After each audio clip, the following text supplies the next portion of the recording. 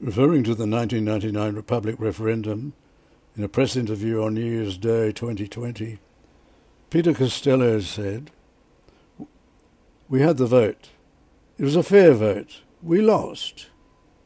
What sunk the vote was the disagreement over the model, with some people prepared to vote against the Republic because it wasn't their preferred model." While conceding that the politicians' Republic is dead, Costello won't let it go quietly. He was a late convert to Turnbull's Republic. It was probably the one area where he could safely show a brand differentiation from John Howard. He could show that he was closer to the Sydney, Melbourne, Canberra elites, and indeed closer to the almost wholly Republican media. In 1998, Costello suddenly claimed our constitutional system, under which he'd worked for years, was broke. He never really explained why. But this New Year's Day he claimed the referendum wasn't defeated because there was a majority that wanted to keep the monarchy. It was defeated because there was division among the supporters of the Republic, and I don't think that division has yet been overcome. Well, on that reasoning, the Liberals have never won an election. They've never won 51% of the primary votes. In fact, in most countries, winning does not demand a 51% vote. Merely obtaining the largest vote, or as they say, a plurality, is enough to get over the line, as we've just seen in Britain and as we've seen in America. But Peter Costello is repeating one of the several myths which give Mr Turnbull and the official Republicans some comfort for their landslide loss. Like John Howard being remembered for only one thing, as Malcolm Turnbull said, breaking the heart of the nation. I remember looking over Bondi Beach the day after the referendum. I couldn't detect any broken hearts, only the usual happy Australians rejoicing in this beautiful country. Nothing was broken by the 1999 loss of the Republican referendum, not even Mr Turnbull's wallet.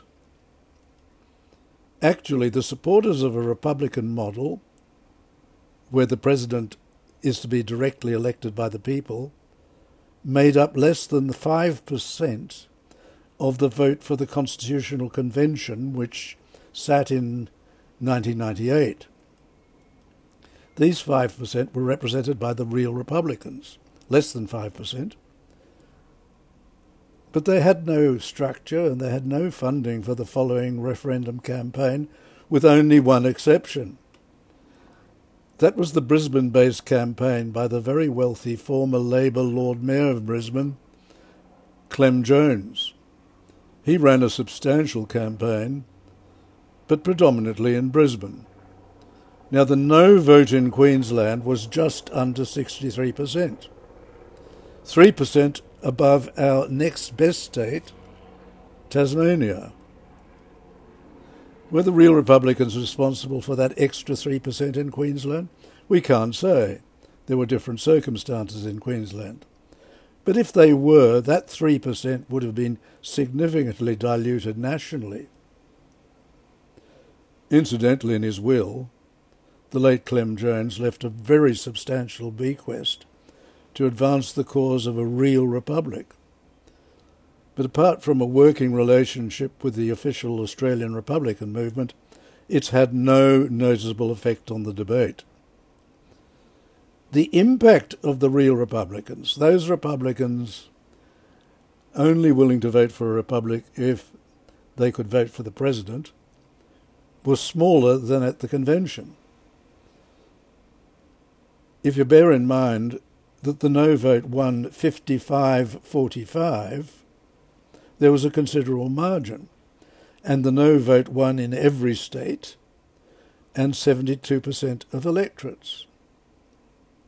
The number of those who wanted no only because they wanted a republic where they could elect the president was certainly not large enough to swing the result. Peter Costello is wrong. They were only a very small part of the 10% margin that the no vote enjoyed. Now, most Republicans today are strongly opposed to a republic with a directly elected president are mainly politicians and other members of the political class, aspirant politicians and so on. They're small in number, but they're influential, at least with the commentariat. The interesting thing is that hardly any of them argue for Australia to follow the world's most successful and oldest republic, the American. A real Republican would surely at least seriously consider the great American Republic. But Costello is right on one thing.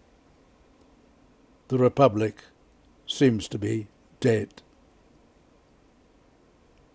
Until next time, I'm David Flint.